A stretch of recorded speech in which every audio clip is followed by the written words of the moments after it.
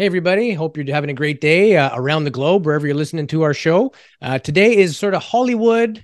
Uh, Hollywood meets Canada, really. We've got an actor, a comedian, gentleman who's been on TV and movies, who's also a UFO guy. And from what I've read about him, he's kind of gone up and down in his belief and skepticism. So I think we all do a little bit. I think that's healthy, and I want to get him to elaborate. So this is actually Jason's booking today. This is Mr. Dave Foley. I know, Jason, you've been a fan of this guy for years and years. Huge fan of Dave Foley since Kids in the Hall, News Radio. He did the voice in Ants. He's just a fantastic guy, funny comedian. But, I fell in love with the guy when I found out he was into UFOs as much as we are. And I'm like, this guy's cool. We got to have him on, right? Yeah, and I mean, he's just one of many people in Hollywood that are either believers in this subject or think it's plausible. And it's not just the sci-fi world. There's directors, producers, big name people that all think it's there, and people have seen things. And I mean, you look at the Tic Tac video, that was just off Catalina Island. So California area in general is a hotspot. And, that whole area of the U.S., New Mexico and Arizona, there's lots of stuff going on. And, it'd be interesting to pick his brain of kind of what's Hollywood's take on it, and as well as media and things like that. So we'll hit as many topics as we can. We'll chew the fat with our new friend, Dave Foley. And with that, we'll run our credits, and we'll be right back right here on UAP Studies Podcast. Let's do this.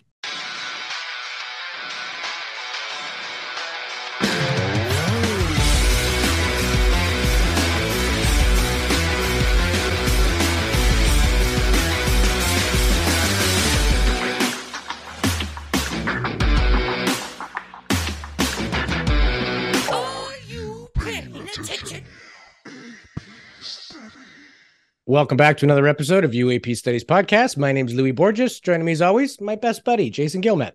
I love that you say my best buddy almost on every single episode. It's true. You know what I mean? Yeah, I know, but it feels good. It's just we start doing this show for fun as friends, and it comes through in all of our interviews, right? We genuinely like our guests too. We don't invite people on that we don't like or think are hurting the field. And today is a proud Canadian meets Hollywood. Dave Foley is a Canadian actor and comedian. He also produces, directs, writes. He was the co-founder of the comedy group Kids in the Hall, which turned into a subsequent TV show. He's also voiced some pretty cool animated characters in big Hollywood films like A Bug's Life and Monsters University, appearances on It's Always Sunny in Philadelphia and Hot in Cleveland. I could go on and on. The fun fact I found about Dave is, and correct me if I'm wrong, Dave, but when you're on set, you can drink upwards of 50 cups of coffee a day. Is it true?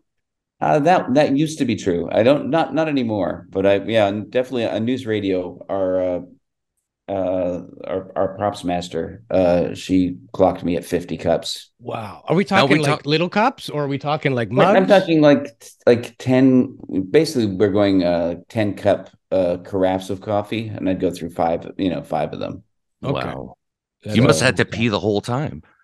Oh, and those days, no. When the bladder was still working. The bladder was superhuman back in those days. Awesome. Well, we're very glad to have you. We want to have some fun today and pick your brain on all things UFO related. I know you're an enthusiast, Sure. And you've done other big show appearances, like Joe Rogan podcast and everything else. So we appreciate your time.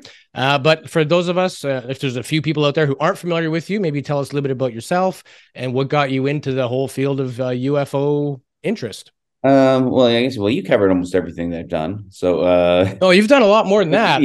Yeah. So I'm a comedian, which qualifies me in no way at all discuss UFOs. But yeah, I guess I've got lifelong interest in them.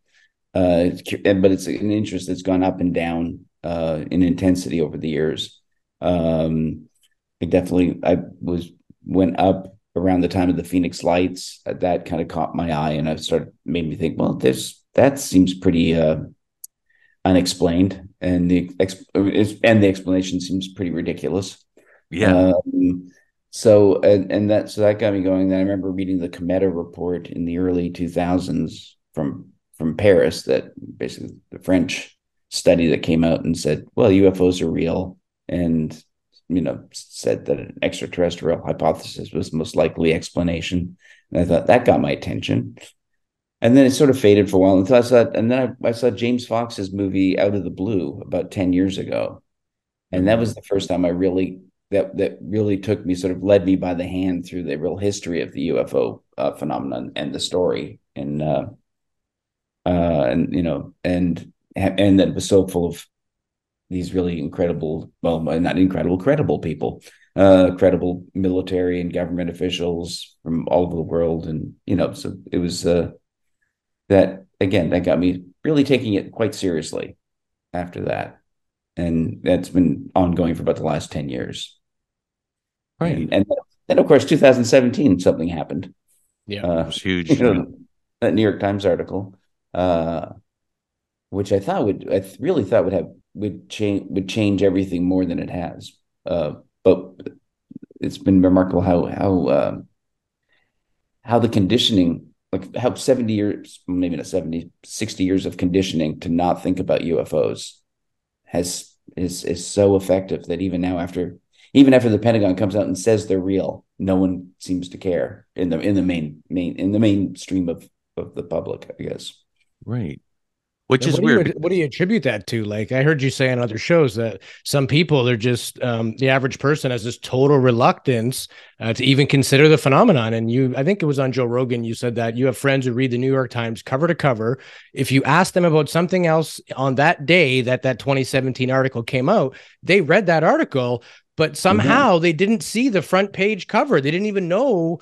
Now, and Jason made a good point. We were chatting before the show, and he goes, well, maybe it's like a religious thing. If you're not religious, front page news is something to do with religion. You're just going to skim by, and you may never. But why do you think specifically with something like UFOs that's so out there, what is it with maybe even like they're not intentionally doing this, but some people just gloss right over as soon as you bring it up? I think what I find is people don't, it's not even like that they don't read it or they ignore it. It doesn't register in their consciousness that it was in front of them. Yeah. That just those, like the letters UFO will cause that some part of their brain to shut down. So they don't even consciously absorb the information at all.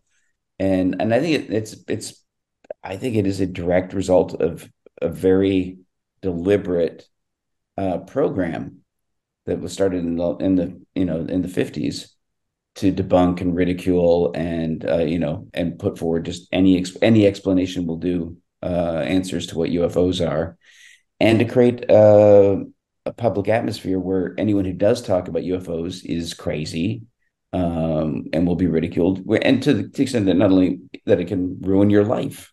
Yeah. And I think that attitude, and I think particularly amongst people like myself, left-wing people, we're even more reluctant to deal with it, because we like to think, because we really have bought the idea that we're the rational scientific ones. And so we'll ignore all the crazy people. And as a result, this incredible story is right in front of us, and people are just not paying attention. Like I'm still astonished whenever I talk to someone and they don't know about the Tic Tac, event. Yeah. Yeah. And you're right. It should have been a bigger issue than it actually turned out to be. And the stigma of UFOs, I mean, that's been built now for a long time. We know the CIA had a huge hand to play in that, to discredit people that saw UFOs. And even when you hear somebody say, I couldn't believe my eyes. Why? Your eyes don't deceive you, right? They've never deceived you before. And it's just the mind and our conditioning by society saying that you can't believe that this happened because nobody else will believe you. It's a weird psychological thing that we all do to each other, right? Yeah, I know. And I mean, it's getting better, but I definitely know that even now, if I start to talk, it's weird. If I start to talk about the UFO subject in front of some people, there is that sort of a glaze comes over their eyes, and just that quiet, that you can see them going, well, how do I get out of this room? What's the exit? Yeah. But if you can keep them on it for more than about 15 minutes, suddenly the glaze goes away, and you start to see that look of, really? And they go, this is happening. And, and you can direct them to, good sources of information. So I think it's possible to break through it, but it's really difficult. And people do want to, even once they do acknowledge it, they kind of want to expunge it from their minds as quickly as possible. Because it's scary, right? It's confusing, and it makes you question. You have to question everything once you accept that this is going on. Yeah. It reshapes reality, and it makes you rethink, like, maybe we don't have, I don't know if you guys were paying attention, but there was an article, I think it was NASA, they're saying that we haven't, or the recent NASA meetings, and we're saying, well, we haven't found extraterrestrial life yet. Okay, good for us, but what if they found us before we found them? Like, why isn't that being brought up as a question, right? It's like, there can only be one way that we'll find extraterrestrial life, is if we find them first. And it's that thing and you can, it's kind of, when you throw out the phrase no evidence of extraterrestrials, it's kind of a code, and it's an escape hatch for the media to not pay any attention. All the papers, all they'll report is no extraterrestrials. Right. They won't report the fact that there's all this mysterious machinery in the sky that no one can explain, that doing things that are impossible. They won't report that. They'll just report no extraterrestrials. And same thing with like the Arrow hearing. Once he says that, then the press gets a free out. Yeah. And on the topic of media, I wanted to ask you about that. There was this NASA meeting. So, of course, Canada never really has any headlines in relation to this unless it's big news in the States. So, sure enough, we're in Canada.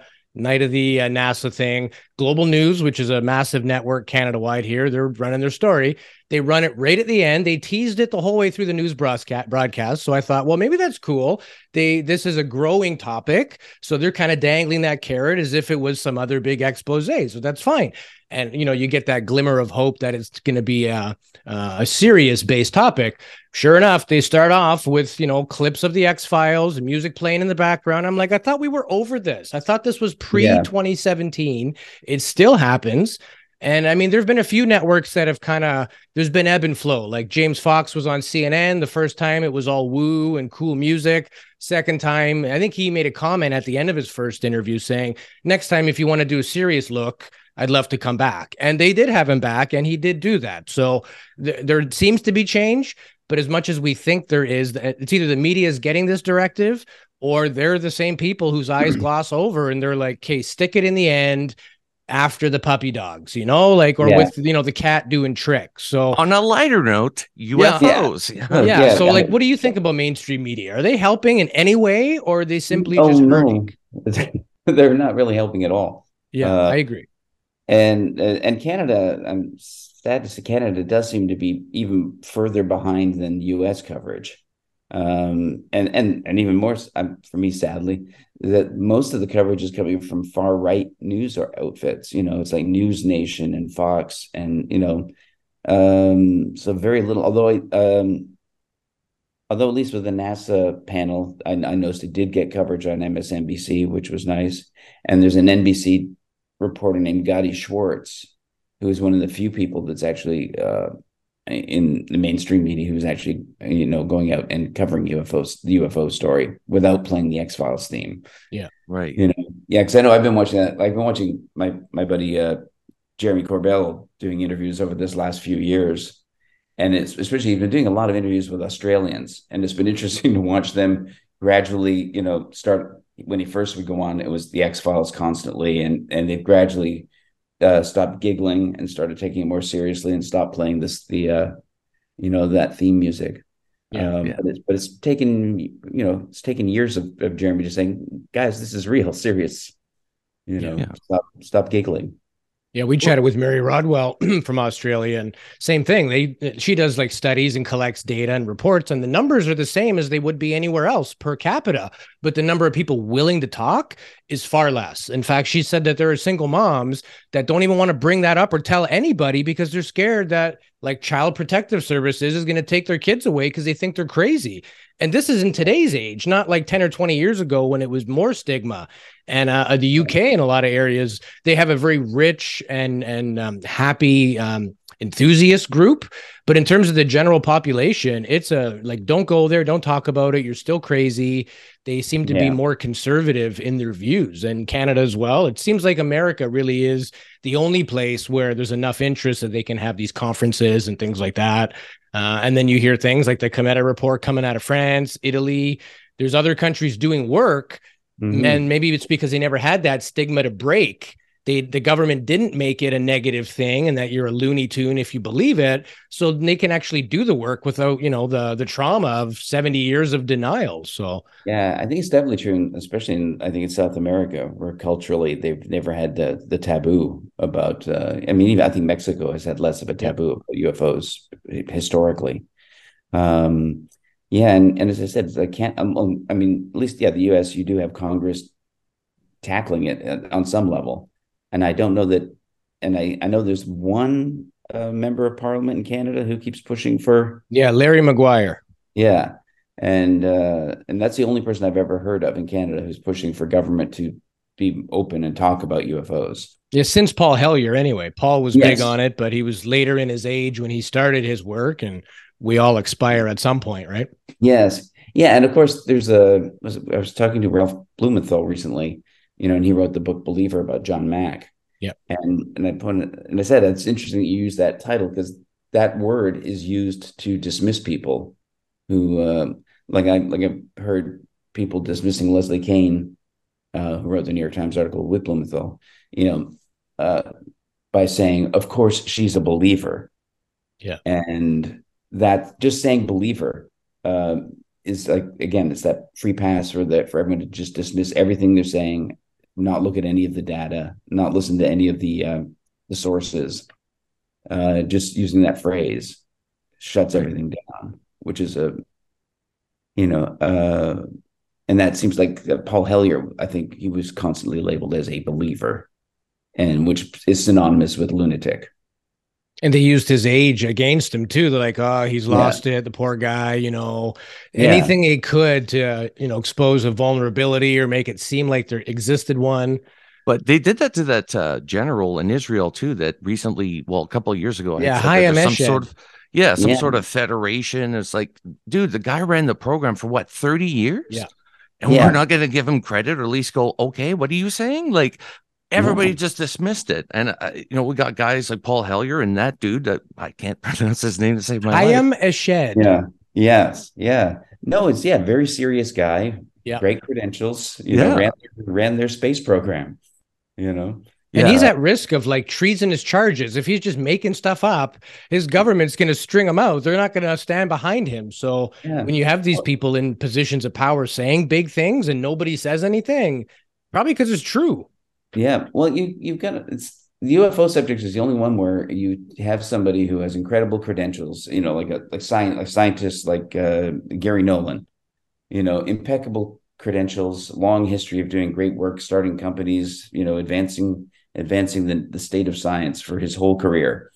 So when he comes out and starts talking seriously about UAPs, in any other subject, it would be, this is a very serious, credible person. We should probably pay attention to what he's saying. But when it's UFOs, the response is, we should dismiss everything he's ever done in his life. Yeah. The cancel culture. Yeah, we should downplay everything about this man. We should start disparaging his scientific achievements because he's taking UFOs seriously. Yeah. Yeah. And you mentioned John Mack. John Mack had a huge influence on me. I've always been obsessed with the alien abduction phenomenon, which I really shot myself in the foot because as a kid, I don't know if you remember this, but like I would go to the library, and you guys probably went through this too. You would go to the UFO section, and it was almost like taking out porn. Like you didn't want to be seen, and you would bring it up to the front. You would hide the cover until you got to the front. And it was ridiculous. But John checked out a lot of porn. You got the whole system down. Well, we've all been there. We've all been there. Yeah. We didn't have the internet forever. You can speak your UFOs inside the porn. They're less taboo than the porno. I'm just reading Jugs. I'm not reading UFO magazine. How did that end up there? I have no idea. Well, I might as well buy it while I'm here. Communion. Oh my God, I'm so sorry. But it was stupid because throughout your teen years, you're developing. You're going through all these paranoid phases, and I'm reading about abduction phenomenon. I'm totally terrified to go to bed at night. Yeah. But John Mack had a huge influence, and he again, he was a sort of a pioneer, somebody to push through all the stigma and said, look, there's something here. Because you mentioned this, I think was on Chrissy Newton, or maybe it would have been Joe Rogan, that you had changed your mind on the alien abduction phenomenon. recently, right? And yeah, there's something to it. It's either it's a new mental illness that millions of people across the world have, or it's actually happening. There's no in between here. Yeah. And it seems like, yeah, and I guess it's one of these where I didn't deal with it because I guess because it is scary and it is, and it does seem weird. Uh, but after a certain point, I sort of went, well, if I'm accepting that these machines are in the air, I don't know who's flying them or what they're doing here, but if I'm accepting that they're here, then it's kind of illogical to just deny any possibility of abductions. Right. Because if they are from somewhere else, it makes sense they would abduct us. Why wouldn't they? Yeah. You're gonna, it just doesn't, there was no real logic to continuing to deny it. So I don't know what the abduction phenomena is. I don't know if it's, I mean, my sense is that it's something that is really happening. It is a physical occurrence that is happening to people. I know. I think John Mack started to believe that it was something that wasn't necessarily happening in our reality, but it might be something that's occurring with these people in another reality or in another sort of plane of consciousness. And but I know who was it that wrote Missing Time? I'm blanking on his name now. Bud Hopkins. Bud Hopkins, thank you. Yeah. I know Bud I Hopkins got you back. Yeah. was on the other end, the other side of it. He and David Jacobs were very adamant that no, these people are physically being removed from their space. They're taken into a physical craft, and things are physically being done to them. And that is a dark part of the whole UFO story. And, Absolutely. And if it's true, and if it's happening to millions of people, which I guess Bud Hopkins and David Jacobs did a poll, I guess, trying to determine how many people are, and they kept trying to reduce the number in their poll as much as they could. But they kept coming up with a huge number that is millions of people in the U.S. alone who have had an abduction experience. Yeah, 1 in 50, I think, was the result out of that Roper poll. So I think that's like over 6.5 million people just in the U.S. if you go off that alone. So it's insane. Yeah, that is, and that's the smallest number they could make the poll turn out, I think.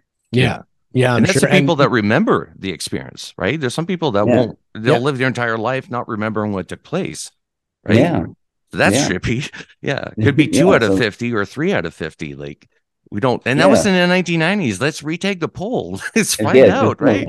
We're a lot more open about it. I know we've talked to people in the military, the CIA, people in government are having these experiences. If they themselves haven't seen something, they know somebody who has.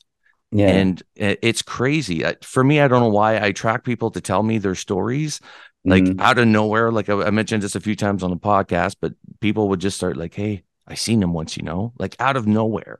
Yeah. Which to me scares the crap out of me. It's like how many people locally, in my area have seen these things, much less worldwide. So it is a phenomenon that I think it supersedes government and military. It's a humanitarian issue, and they should be upfront about it.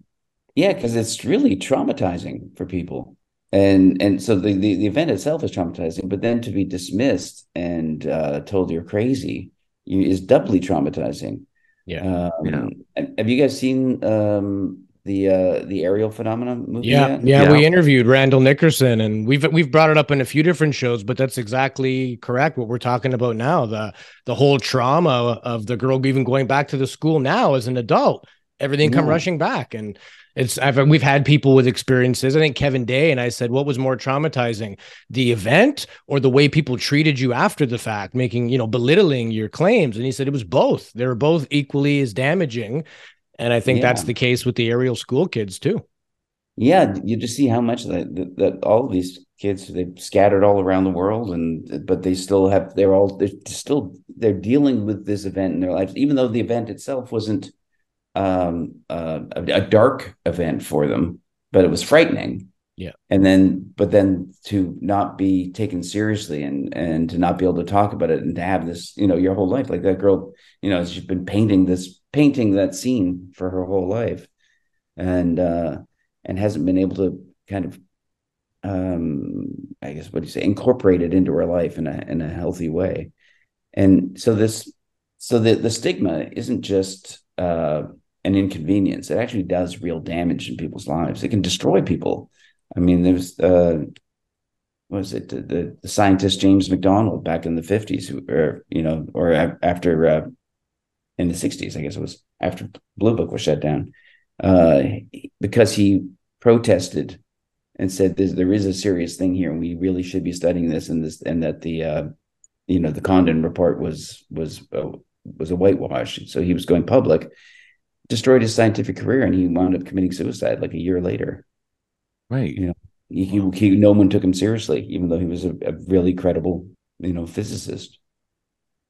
Do you think that? Oh, sorry, Louis. Sorry, I was just going to say, we're mentioning the change that happens with people. There may even be physiologically changes. I know Dr. Gary Nolan, we interviewed him, and he mentioned that they're doing studies on regions of the brain and the basal ganglia and stuff like that to see if, in fact, after a contact event, we have somehow changed. Like, there's areas of the brain that normally wouldn't fire. Now they fire like crazy. And the only thing they can find common to that are like yogis or people that are trained in like deep tantric yoga, and guys like Deepak Chopra that can just go into these really deep meditative states, and they can activate those parts of their brain. So we brought up consciousness earlier. I wanted to sort of get your opinion on the whole consciousness aspect in relation to UAP and UFO sightings in general. Yeah, well, it definitely seems to be a big part of it. I mean, and I actually, after all these years, I actually did have a UFO experience, like a year ago, January, um, with Jeremy Corbell. He and I were out walking his dog, and we saw what was a UFO. We saw this orangey golden craft traveling in this big, half circle around this valley.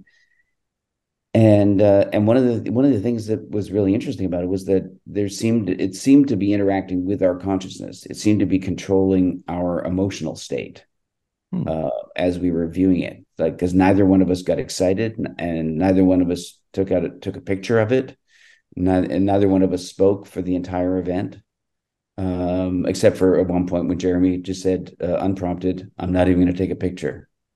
Like he was responding to Jeremy Corbell said that. Yeah. Wow. Yeah. And, this is a guy who practices getting his camera out as fast as he can so that he'd be ready for this sort of thing. That's crazy. Yeah.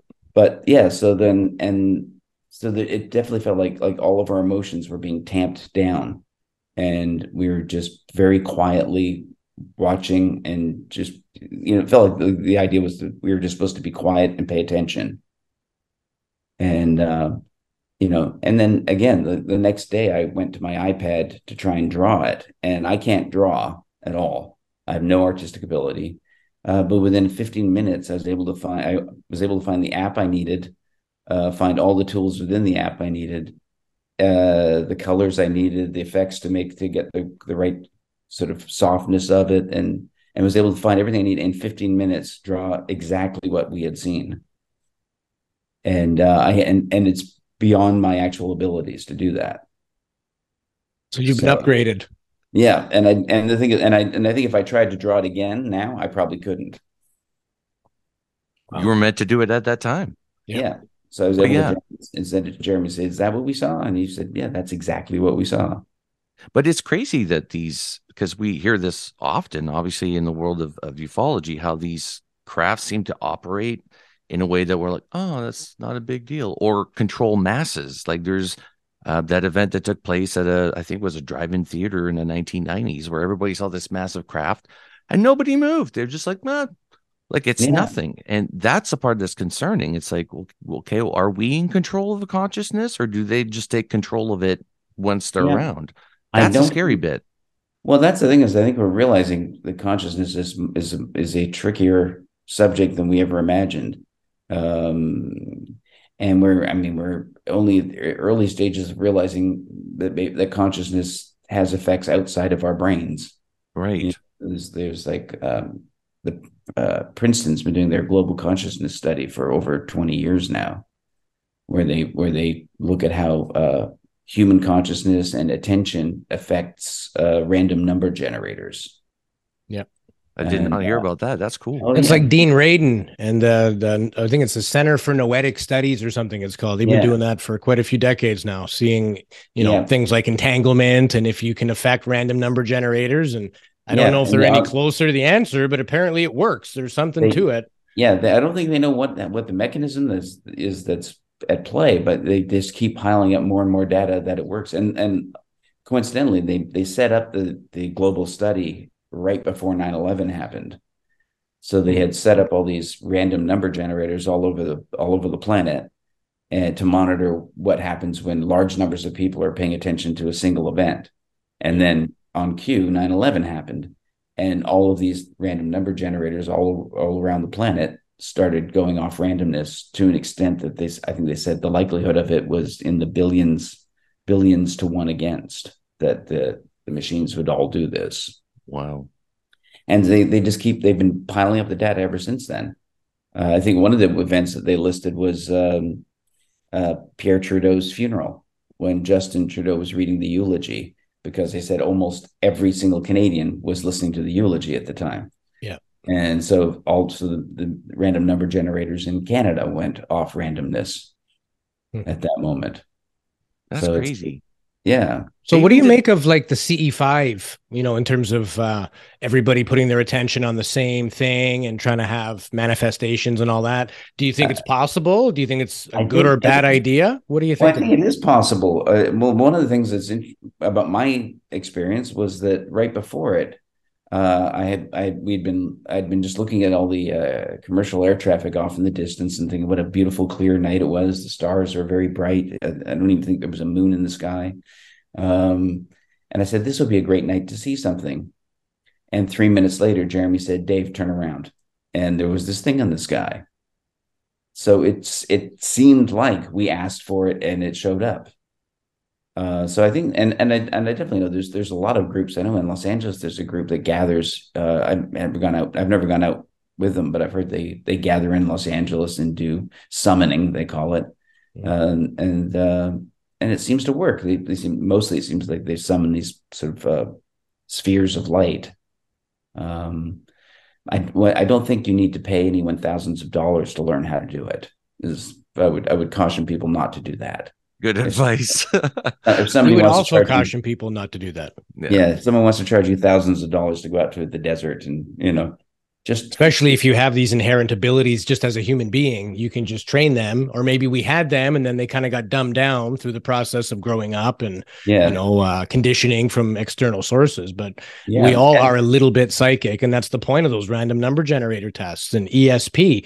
I think if there's 5 ESP cards, the average person will get 2. Some will get more, some fewer, but still, even to randomly guess 2 out of 5, those are high percentages, like for people that are quote unquote not psychic, Yeah, no. And look, and Stanford had some pretty amazing results with their remote viewing studies, that again, people will bring those up to dismiss people that were involved in them, but they got results. Yeah. Right. So it's, and they nailed. Yeah, and they nail, like they'll give them a geographic location, and like, I'll just go there. I don't understand how they do it personally, but that's pretty trippy because they'll give them details of what's taking place right now.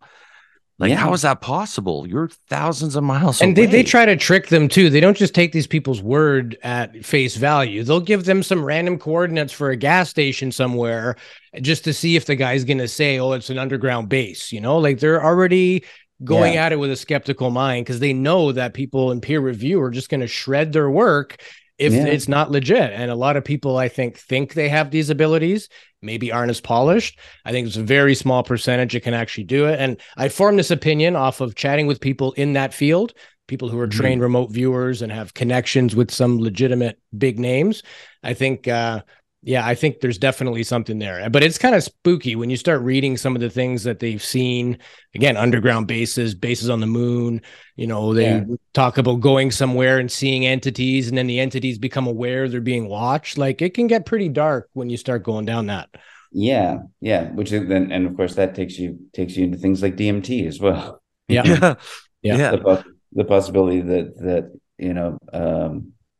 what people experience when they do DMT might be connected to the UFO phenomenon. That the entities that are experienced there may have baby tied into all of this. So, very much consciousness may be at the root of all of this. Right. And I mean, there's Donald Hoffman who's been doing his studies about evolution, where he believes that evolution, not only did evolution not lead us to have senses that allow us to perceive reality as it is, that evolution actually prevents us from seeing reality as it is, because there's no fitness outcome to it. There's no need to see reality. Right. And we only need senses to get us, to let us know if a tiger's going to eat us, to let us know if there's something we can eat, and if there's someone we can mate with. And those are the only senses. Or the other way around, right? Yeah. So those are the only Yeah. our senses. Those are the only things we need senses for. Right. So we, and I don't understand his theory, but he thinks that the base unit of reality is conscious entities. And I have no idea what that means or what he's talking about. And I've heard him talk about it several times, and I still don't get it. But that he believes that space time is not fundamental to the universe, but that consciousness is fundamental to the universe, which is interesting. And I love that theory, because what if it is a natural progression of the universe, is that it creates life creates consciousness, and consciousness, whatever, evolution. If we're dealing with because I'm curious as to your thoughts on this, but if we're looking at classification, I think there's 5 classifications for civilizations out there, right? Mm-hmm. What do you think we're dealing with? Like, if this is complex and everything looks like magic to us, we can't wrap our head around it. Like, what class of civilization do you think we're dealing with? Oh gosh, I don't know. You're talking Kardashev scale, right, Jason? I think so. Like, they're saying if you're class 5, you can manipulate the universe to your will. And we're a level 0. Yeah, right? we're not even class 1. No. Yeah. So class 1 is where you can control all the energy on the planet. Yeah. Right. And then class 2, you can control all the energy of your sun. Yeah. And that's what the things like Dyson spheres and theories like, mechanical structures around a star. That's a class 2. And then class 3 is all the power in the galaxy. And it goes from there, right? I mean, it's all theoretical, but we are not even a class 1 in the grand scheme of things. Yeah, no, and definitely, I think, because that's the thing with the UFO thing, and also, look, so many things that fall into the category of paranormal. There's the attitude of this is something that can't happen, so it isn't happening. So the same thing with like psychic phenomena. It can't happen, so it isn't. Yeah. Even if there's the amount of, even if it's just anecdotal evidence, even if it's an overwhelming amount of anecdotal evidence, the attitude of science is just that we still have this notion that we still keep thinking in terms of human scales. That's right. It's like people keep wanting, people keep bringing up the Fermi paradox even now, which really you can sort of go, well, all right, but that paradox kind of falls apart if there's UFOs. Yeah, and where is everyone? Well, people keep telling you where they are. They're here. They're hovering over nuclear missile bases. They're splashing into the ocean next to aircraft carriers. They're all over the place. But the attitude is still, well, it can't be happening, so it isn't. Right. And no matter how many times they're told it is happening, they'll just, and you go through any kind of, just tortured debunking theories, of how somehow every single, the top, surveillance systems in the world all glitch at the exact right time. And in complete synchrony with eyewitnesses, and the glitch just happens to pump out data that totally supports the eyewitness accounts and the on-craft FLIR footage. So you have to believe that everything went wrong at the same time in the same way, and that all the people involved all had the exact same hallucination or misidentification. Yeah. And that's considered more plausible. And they'll call that Occam's razor, which is it's the exact opposite of Occam's razor. Occam's razor says the simplest answer is they saw what they saw. Yeah. Right. And no matter the observer, like you mentioned, doesn't matter the credentials of the individual. Like we have fighter pilots. These people are trained to defend countries and drop bombs on people. Like, these are highly trained military people. Yeah. Millions of dollars spent on their like learning to observe and stuff like that. And they see something and we're like, well, must be seagulls. Yeah. Like Yeah. that baffles me. And like even Louis and I always talk about this, but they'll always have like an expert on, like, you know, Gary Nolan, and then some guy who just disagrees with it, but doesn't have the same level of credentials at all. No, and that's the thing is the people like to trot out the notion, well, eyewitness testimony is the worst kind of evidence, and they're right when you're talking about a bank robbery. You're in a bank, people run in with guns and they hold up the bank. Yes, your eyewitness testimony is going to be flawed because of adrenaline and fear, and you're not taking the time to observe the data as it's coming through. So yeah, that kind of eyewitness testimony isn't great. But say you had me, or you asked me to, I walked through a park, and then after I walked the park, you asked me, all right, what kind of vegetation did you see in the park? And I go, oh, well, there was some trees. I guess some were deciduous, some were conifers. I think there was a palm tree, there was grass and some shrubs. So that's my eyewitness account of walking through the park. But if you have a trained biologist walk through the park, they're going to have a different eyewitness account. It's going to be a lot more detailed. They're going to, and so expert eyewitnesses, it is different. It is quantitatively different. Right. So yes, eyewitness testimony is flawed, but when you're trained, as you said, so much training, and they're trained to know what should be in the sky, because if they don't know, they get killed. Right. That's their job, is to go up and kill other people and not get killed themselves. So it's very serious work. Yeah. And plus, like the maintenance too, right, Louis? Like these guys, they do maintenances on their eyes, like they get checked all the time. Oh, yeah. So yeah. And they go into every operation knowing they're going to be debriefed at the end of it. Like, normal eyewitness accounts, you don't have that. You don't go, well, today I'm going to go out and witness a bank robbery. Right. I better be prepared. But they're prepared. They know they're going to be debriefed after every they fly. Yeah. And even in their day-to-day lives, those military guys, they seem to always have a situational awareness. They're always looking for an exit. It's just in their training. And, we talk about eyewitness testimony. Conveniently, in the UFO topic, it doesn't count. But we've been convicting people and putting them to death in courts of law based on one or two people's eyewitness testimony for hundreds, if not thousands of years. If 10 people stand in a line and say, that guy killed that dude, you're going to jail for life. Like, and we will all accept it that, yeah, even a jury, like, we believe enough opinions, we go with the majority, right? But when it comes to this phenomenon, you get thousands, hundreds of thousands, maybe even millions of reports, but you just can't. Even the Arrow hearing is saying the same thing. Like, they want to start a public facing version of this, but they're like, but we got to be careful, because otherwise anyone with a camera, ... So what, everyone who's caught something, they're all idiots with a camera? Like, that's insulting to these people who have had these experiences. I know, that's the other amazing thing. People keep saying that, everybody's got these high definition cameras in their pockets now. How come we're not getting better pictures? But then when you see the pictures taken by high definition cameras that are in our pockets, they aren't that good. Yeah. Why do you keep saying, we should have better pictures when we're showing you these are the pictures? Yeah. These cameras aren't built to take pictures of UFOs. Like, try to take a picture of an airplane in the sky. It won't look like anything. Yeah. Or try to take a picture of the full moon. You'll never be able to convince anyone the moon exists based on that. Good point. And that happened to me last October. There was a light in the sky. It was there for, 5 minutes. I didn't think anything of it. Came back 20 minutes later, still there. So I called Jason, filmed this thing real time. He checks all the air traffic. He's like, there's a windstorm happening. All the planes are grounded. Like, what the hell is that thing? And we're filming this for 40 minutes, and I'm trying to get video and picture, and the camera does not like it. I can see it clear as day. It's an orange ring. It's got to be, way bigger than a plane based on the distance that it was at.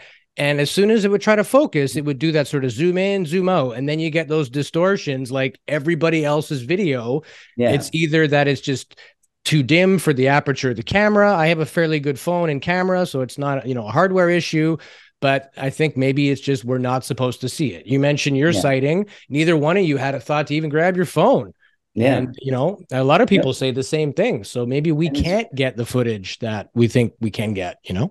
yeah, definitely. I think whatever's in the sky has full control over when and how it's viewed. Yeah. You Right. know, and especially you look at the sightings that Ryan Graves was talking about off the East Coast. And he said, I mean, most of the time these things would be on their radar. They could see them in an infrared, but they were invisible to the naked eye. Yeah. And again, with the debunkers, they go, well, see, that's proof it wasn't there. It's good. No, that's proof this is weirder than that. Mhm. That Right. these things can be invisible, but be detected on other systems, and then at will can be visible. They seem to be able to choose whether to be visible, to be seen in visible light or not. Right. So you know, the fact that something isn't seen by the naked eye shouldn't make it suddenly, oh, there, see, there's nothing to this. Yeah. That should spark you to go, this is weirder. Yeah.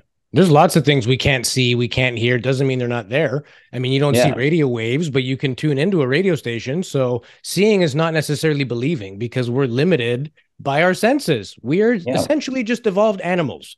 Whether Yes. it was intentional involvement or not, that's a different opinion, but Yeah. we are basically animals. And And to we your point function in a earlier, very narrow band. yeah, we're built for hunting and foraging. So if it doesn't suit survival or eating something or preventing yourself from getting eaten or reproducing, we didn't need it essentially, right? So Yeah. we're fairly poor observers in the grand scheme of things. Even Yeah, bees can see infrared and yeah, we and can't, or no, they see ultraviolet and we and can't. bats have a 360-degree view of their environment from echolocation. That's crazy. Yeah. They see everything at once. That's nuts. Through sound that turns into vision. Yeah. So we're very limited as a species on what we're able to, like even germs. We didn't know germs existed. Now we got microscopes. We could look into their world. It's probably the same thing with this phenomenon. It's like we're the germs, right? And the experts debunked germs when they were discovered. Yeah. We fight everything. Yeah. It was the experts that would, ostentatiously refuse to wash their hands in the surgery, and we're doing the debunking. They were the skeptics of their time. Yeah. So it's, the expert debunking is should be looked at cynically, I think. What are your thoughts on skeptics versus debunkers? Because I'm okay with skeptics. A skeptic is someone with a different opinion, but they're willing to hear information. A debunker, to me anyway, has their mind made up. Doesn't matter what you tell them, what evidence you provide. No, it's like this. End of story. It's almost dogma. Yeah. Well, the term debunking implies, the word bunk is in there. Right. So they're going from the assumption that it is bunk. Right off the bat. They're going to debunk it. They're going to get rid of this bunk. And yeah, it is a notion. Again, it comes from that notion this can't be happening, so it isn't. So if they can find one element of an incident that they can replicate in some other means, like if you can, again, it's like I could hang a paper plate from a string and take a picture of it and make it look exactly like the moon, but that doesn't mean I've proven that the moon doesn't exist. Right. So if you can create a similar effect by other means, that in no way means that you've proven that that's what happened. It's like, I don't even like to amplify him by saying his name, but I think we all know the guy I'm talking about. We just yeah. It's dishonest because they all deliberately narrow their aperture to the point where they can plausibly explain one element of something, and they ignore any kind of corroborating data that says that their debunking is false. Right.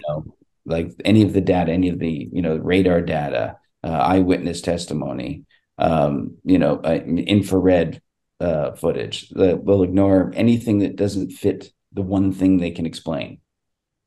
Right. Grab the one snippet and throw out everything else, right? Yeah. And it's almost crazier to move the stars out of the way to fit the debunker story than the original UFO sighting story in the first place. That is less crazy when you look at what rationale is involved with making that square peg fit in a round hole for the debunker. Yes. And, and claiming things like that trained Navy crews who work the night shift out in the ocean where the sky is very, very clear. The sky is on top of you, a night sky with no light pollution. And these people are very, very familiar with the sky. So claiming that these people suddenly one night mistake stars for UFOs. Yeah. That the stars they've been looking at every night for their entire mission, but tonight they can't tell the difference between stars in the sky and objects moving 1,000 feet from their ship. They can't tell the difference. And making 90-degree turns. Yeah. Yeah. And they all went crazy at the same time. The entire battleship went nuts. Yeah. Yes. Yeah. Yeah. Several ships. Yeah. That's right. About the 2019 swarming, and even then they'll say, oh, it was Chinese drones come from a merchant vessel. And you go, well, if that's the case, we've seen what happens when the Chinese have something in our sky and we know it's the Chinese. We saw the spy balloon. That's what happens. Wall-to-wall coverage. It gets shot down. Diplomatic visits to China are canceled. It's a lot of uproar when we know it's Chinese. But because it was the Russell, right? The USS Russell. It and about a dozen other ships, by the way. They're swarmed by hundreds of things. And there's no press coverage, no press conferences, just quietly leaving it to the debunkers to say, oh, they mistook stars. It's like swamp gas 3.0. Yeah. It's absurd. And it's an insult to these professionals. I mean, we often say that disclosure won't come from a government organization that's going to spill the beans. It's going to be people that serve their country, regardless of what country it is, whether it's Canada, United States, or Uganda. People stepping up. And by the way, Uganda, you never hear anything UFO related. They're up to something.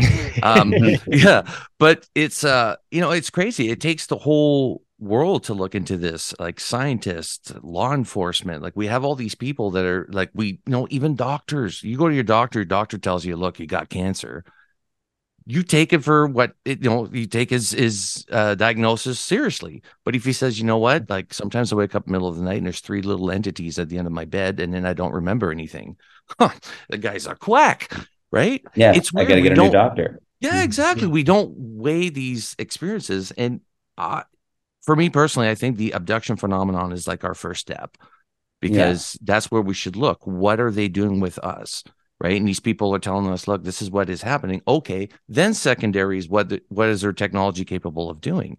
But their interaction with us globally, individually, affects us, and the government and religious organizations and military can't do shit.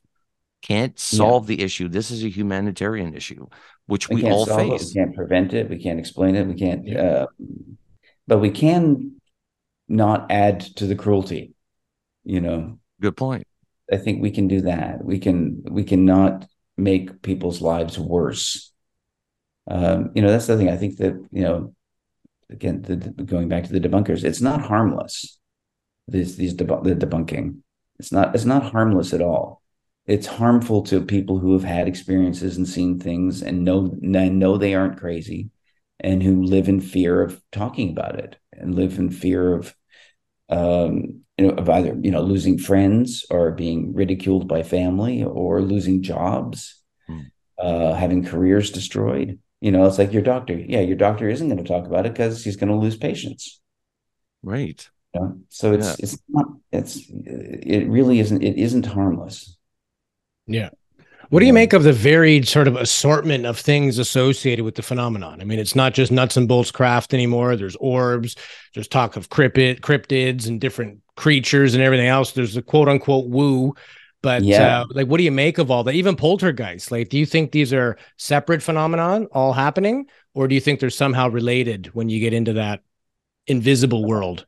It seems like it seems related, and it does seem like it's all connected, and that various elements of the paranormal are tied into this, and it's, said like it's like once you become untethered from certainty, you drift through a lot of weird subjects, and The rabbit hole, as we'd call it. yeah, and the like I imagine you guys probably read the Skinwalkers at the Pentagon. Yeah. George Yeah, Knapp's. we interviewed them both after it came Yeah, out. It was fascinating to talk to them, and the book was super well done. yeah, and those are serious, and these are serious people, and all they're saying is they're not saying they know what's going on, but they're saying this is happening. You know, so you know, I mean, what do you do with 7 foot tall bipedal wolves showing up in people's backyards? Yeah. You Or the know, hitchhiker effect, right? Even their yeah, wives start having weird yeah. it Wives of the children and yeah, and it's almost neighbors. like even if they encountered a craft or a being, when the hitchhiker comes through, it's almost always poltergeist. It's Yeah, weird, bizarre things, a lot less tangible than the initial sighting. So in yeah, my mind, anyway, it shows that that's got to be some kind of a link that, and I mentioned earlier, I have a friend who's into remote viewing, and I asked him like, hey, can you teach me to get into this? And it was like, don't go there, don't try it. You will get a hitchhiker effect, flat out. Even people that are professionals, trained and practiced at this, they have things happen and they just want to get rid of it. So like, don't go yeah. there unless you know what you're doing. Although I want to go to Skinwalker, I do. You Me got to get too. A through the camping TV trip. crew to get in nowadays. Huh? You got to go around the TV crew. That's all there Yeah, nowadays. yeah. You probably could get on there. Yeah, I'd like to go. Well, I'm friends with George and Jeremy, so they have that's good true. connections there. You could Yeah, pull those strings. Plus, you're a celebrity, so you could pull that more helps weight, sometimes. right? Yeah, exactly. Yeah, I think it's funny when they have like UFO cons and stuff like that, and they'll win a trip to go camping with Travis Walton or Yeah, yeah, any of those abductees, right? Like Whitley Strieber. I'm like, why? Why would you go camping? You're risking something, right? yeah, yeah. Yeah. There's something going on around these people. Yeah, Well, yeah, and I was going to mention too, like the NASA was mentioning that orbs are global, right? That it yeah, is a global phenomenon. They don't know what it is, but they're dismissing that it could be aliens, of course, which to me is yeah, like, okay, well, if we don't know that it's human, what else could it be, right? yeah. Oh, and Yeah, we do know that it isn't any of the major nations. We know it isn't. We know it isn't. It isn't the U.S. It isn't Russia. It isn't China. right. Because these Um, things don't crash. If they were like drones crash all the time, but these things yeah, don't crash. They fly, they maneuver, they seem to avoid obstacles. Like they're intelligently controlled, yet they're like in the daytime, they appear as spheres yeah, that just move really, really fast. I mean, we've seen some pictures, right, and videos of them flying by. Jeremy, I think, recently posted something similar yeah, yeah. that's The happening local. over war. Yeah, and it's crazy. Like, what do you make of the orbs? Well, And that's the thing that got me made me crazy was the Arrow hearing that was terrible. But he actually showed video of a sphere flying through a war zone in a way that things can't fly. The sphere, it had no means of lift, no control surfaces, and it's clearly traveling. It's directed and at speed through a battle zone, and it was obviously significant enough that it was tracked by these spy drones. And so Kirkpatrick shows this video, and no one asks any questions. And he says, "Well, this is currently an unexplained." And then they just move on. It's like, no, Gillibrand. Nobody there said, "Well, what is unexplained about this? What do you know about it? What data do you have on it? How is it flying? What speed would you say it was traveling at? Not one question. When he just showed them this sphere flying through a war zone. I that's crazy. mean, That was their chance, right? yeah, and he admits it's unexplained, but no questions. I can't fathom that at all. And no follow up from the press. Like no one in the press is basically has. There's been no coverage of it. Again, endless coverage of the stupid spy balloon, Right. Yeah. uh, but nothing on this thing that the head of Arrow says they can't explain. And clearly, this is a video of something that should not be moving the way it is. You know, Yeah. and it clearly is not a balloon. It's not moving in any way like a balloon moves. Or swamp gas. Yeah. Or swamp gas. Do you remember the first Arrow hearing? They showed a little video clip of something. It was just like a quick zip. They had to rewind it. And it's like, that was, I guess what they were trying to say is this is the best we got. Like, these are the videos people are asking us to investigate. But you have the Tic Tac and all these Pentagon released videos. Why wouldn't they use that? Like, we know they have footage. We've seen the footage, and they have better versions of it, longer and better quality. Yeah. But, when they put forward that as, it's almost, again, to poke an eye in everybody who wants to see something happen here. It's kind of like, hey, everybody, we have to do this. This is what we're talking about. You see how stupid it is. Let's just move on to something more important now that we've given these guys, they're diminishing the effect and what's actually going on. Yeah, no, it's a great disservice, and it's not, and it's great. It's dishonest. It's I think everyone at this point knows that Arrow is getting a lot more information than they're feeding back to the public. We all keep hearing about these whistleblowers that are going and giving testimony. We've all heard Ryan Graves' testimony, David Fravers and Alex Dietrich's testimony. We all know, and basically anytime there's a hearing and they don't talk about the Tic Tac, they're avoiding it. That should be questioned every single time. So what do you know now about the Tic Tac? How have you, what are you closer to explaining it? What's the data? So if they keep trying to come up with something that's going to be boring for the public. They just keep trying to make it boring for the public, which is exactly what the Robertson Commission said they should do back in the 50s. Mm-hmm. Demystify it, debunk, explain any mundane explanation that you can come up with will do. And we're still in that exact same space. What blows me away is like even the Rendlesham Forest incident where these military personnel were right next to the bloody craft. And then you got people, it was a White House. Not White House, a lighthouse. At the end, it's like, yes. It's an insult. Yeah, it's an insult to these men and women. And the medical injuries that some of those guys sustained to this day that are still proof of something happening. Yes. And he finally got it on the record that he finally got paid. It took him almost 30 years to do it, but saying it's a lighthouse. So trained professionals, they make notes. They're up close enough to draw pictures of what they're seeing, but somehow tape recorder too, right? Yeah, the tape recorder. He's recording it all, but somehow it's a lighthouse that they're all very familiar with, that they've seen every night.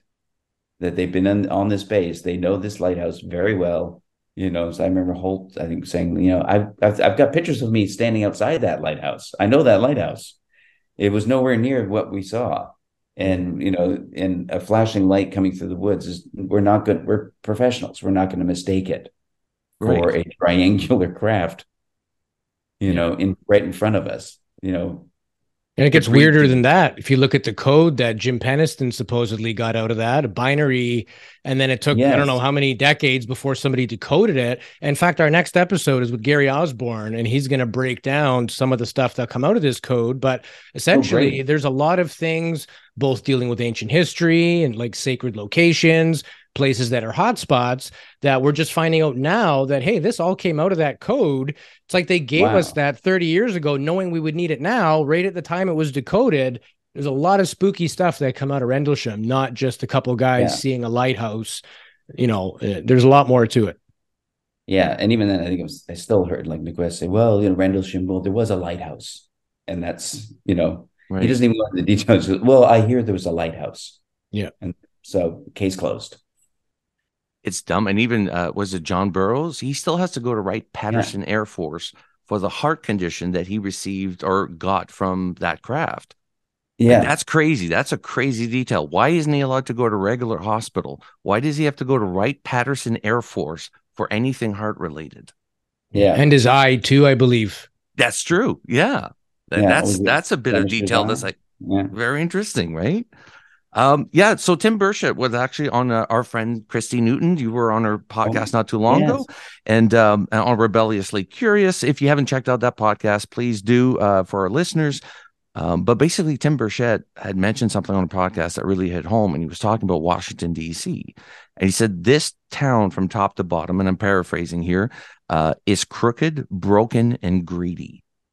And that's the current state that Washington is in. And we're asking for disclosure at the time where everybody's just out on their own. It's not about the people. It's about how can you further your career in politics. So it's an interesting time in the States to see what is happening and what they're trying to accomplish. But at the same time, they're dealing with some of the worst corruption probably in U.S. history. Yeah. I mean, I think it's always been endemic to politics, but certainly I guess if there's anything to be optimistic about, it's the fact that the UFO story is the one thing that is getting bipartisan support. Right. And partisan legislation is being written.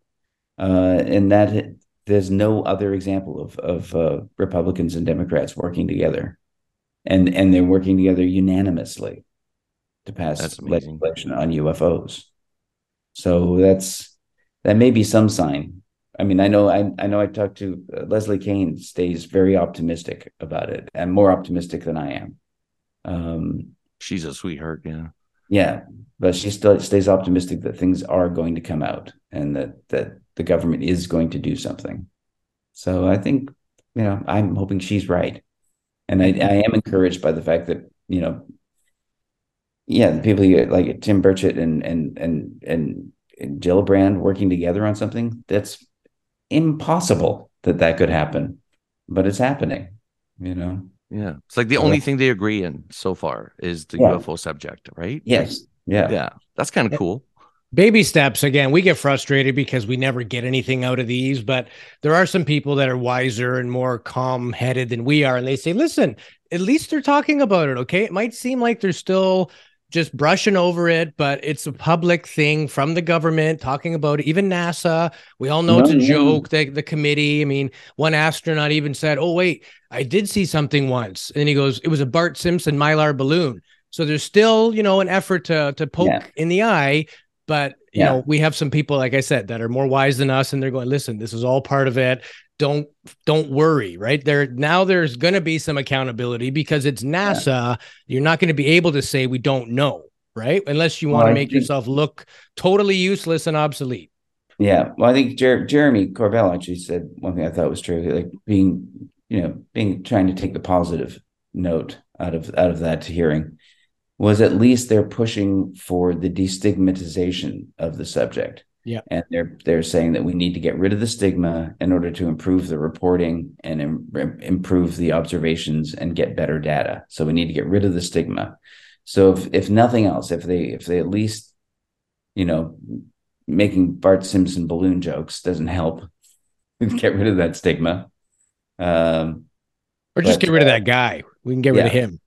but if they truly do help diminish the stigma of talking about and reporting, then that'll be a good thing. Yeah. Even if we don't get the disclosure we want. Well, we made progress quite a bit over the last 5 years. Ever since the article, I mean, you mentioned that, and to me, it got me off the couch and saying I need to get involved. I don't know how, so I got involved with MUFO'S, or investigating, led to the podcast, and get to talk to people like yourself now. It's crazy, but there's momentum. There's people actually standing up and saying, I need to contribute in some way. And just before we let you go here, I'm just curious. My top two focus of studies, the abduction phenomenon and cattle mutilation. What would be your top two? Top two focus? Focus of study. I guess it would be recovered craft. Yeah. Be the top one. And then what would be the other? I guess probably, if I really think about it, probably the abduction phenomena. Nice choice. Although as I said, it's hard. I haven't focused on it as much as I should really, but it certainly seems to be, the weirdest aspect of it and the most personal aspect of it. Absolutely. Yeah. And just before we let you go, Dave, I know you're working on a podcast. You got something going. Do you want to just explain a little bit when that comes out, what you're planning to do with it? Well, we've done 6 episodes to sort of to testing it out, and we're so we're cutting those all together now, and going to try and find the right spot for it. Hopefully in the next month or so, we'll start getting these up and running somewhere. But it's going to be a podcast called a Really, hosted by myself and my friend Tom Wheeler, who's a screenwriter and novelist and showrunner. And basically, we're trying to be as I've described it as the UFO podcast for people that aren't already hosting their own UFO podcast. Nice. So we're trying to make it general enough as an on ramp for people who are maybe just getting curious about it, And we punctuate really with question mark, exclamation mark, period, because I think that's the transition you go through once you get a little bit curious about the subject. You're then startled by what you find out, and eventually you sort of settle into going, all right, this is real. Acceptance. And, acceptance that there is a UFO reality. What it is, I don't think anyone knows, but there is one. Yeah.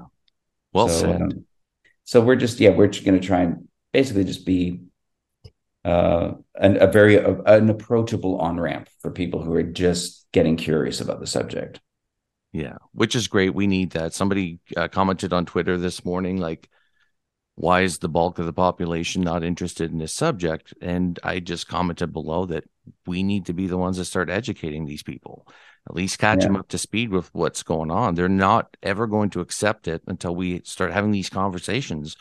It doesn't matter who you are on this planet. This affects everybody. So, when the more people who are doing what you guys are doing, having the conversation and being a place where people can tell their stories, it's just an incremental change, and everyone contributing to the conversation is going to eat away at the sort of this giant block of obfuscation. Oh boy, is it ever a big block. Louis, do you have any final questions for Dave today? No, just a big thanks, Dave. We appreciate your time. We know you're a busy guy and you got lots of stuff on the go, but thank you for making time for us. And we really like your way of thinking about things, your humility. You're very Canadian, and we love that. We absolutely.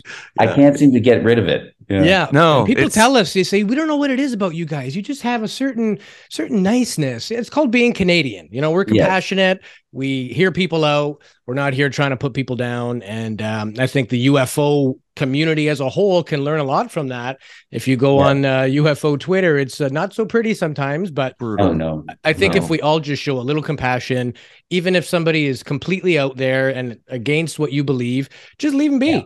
Don't go out of your way to troll people and write negative comments on people's shows and everything else. Like, if I find something I don't like, I just keep going. It's not even worth my time. So don't be one of those people that poo-poo on everybody else. Just keep it to yourself. That's our advice to the world. But thank you for your time, and we'll turn it over to our viewers. What did you guys think of today's show? Let us know in the comment section. If you liked it, please give us a like, and if you haven't yet subscribed, please do so. We're on every platform: YouTube, Apple, Spotify. We're on the Unnext network, and anywhere you get your favorite podcast. So with that, we want to say again, thanks, Dave. We'd love to have you back in the future. And if you ever want to get a couple Canadian dudes on your show, you let us know. I will. We'll be there. All right, that would be great. And thanks for having me on, and thanks for doing your podcast. Awesome. Thanks, Dave. Thanks.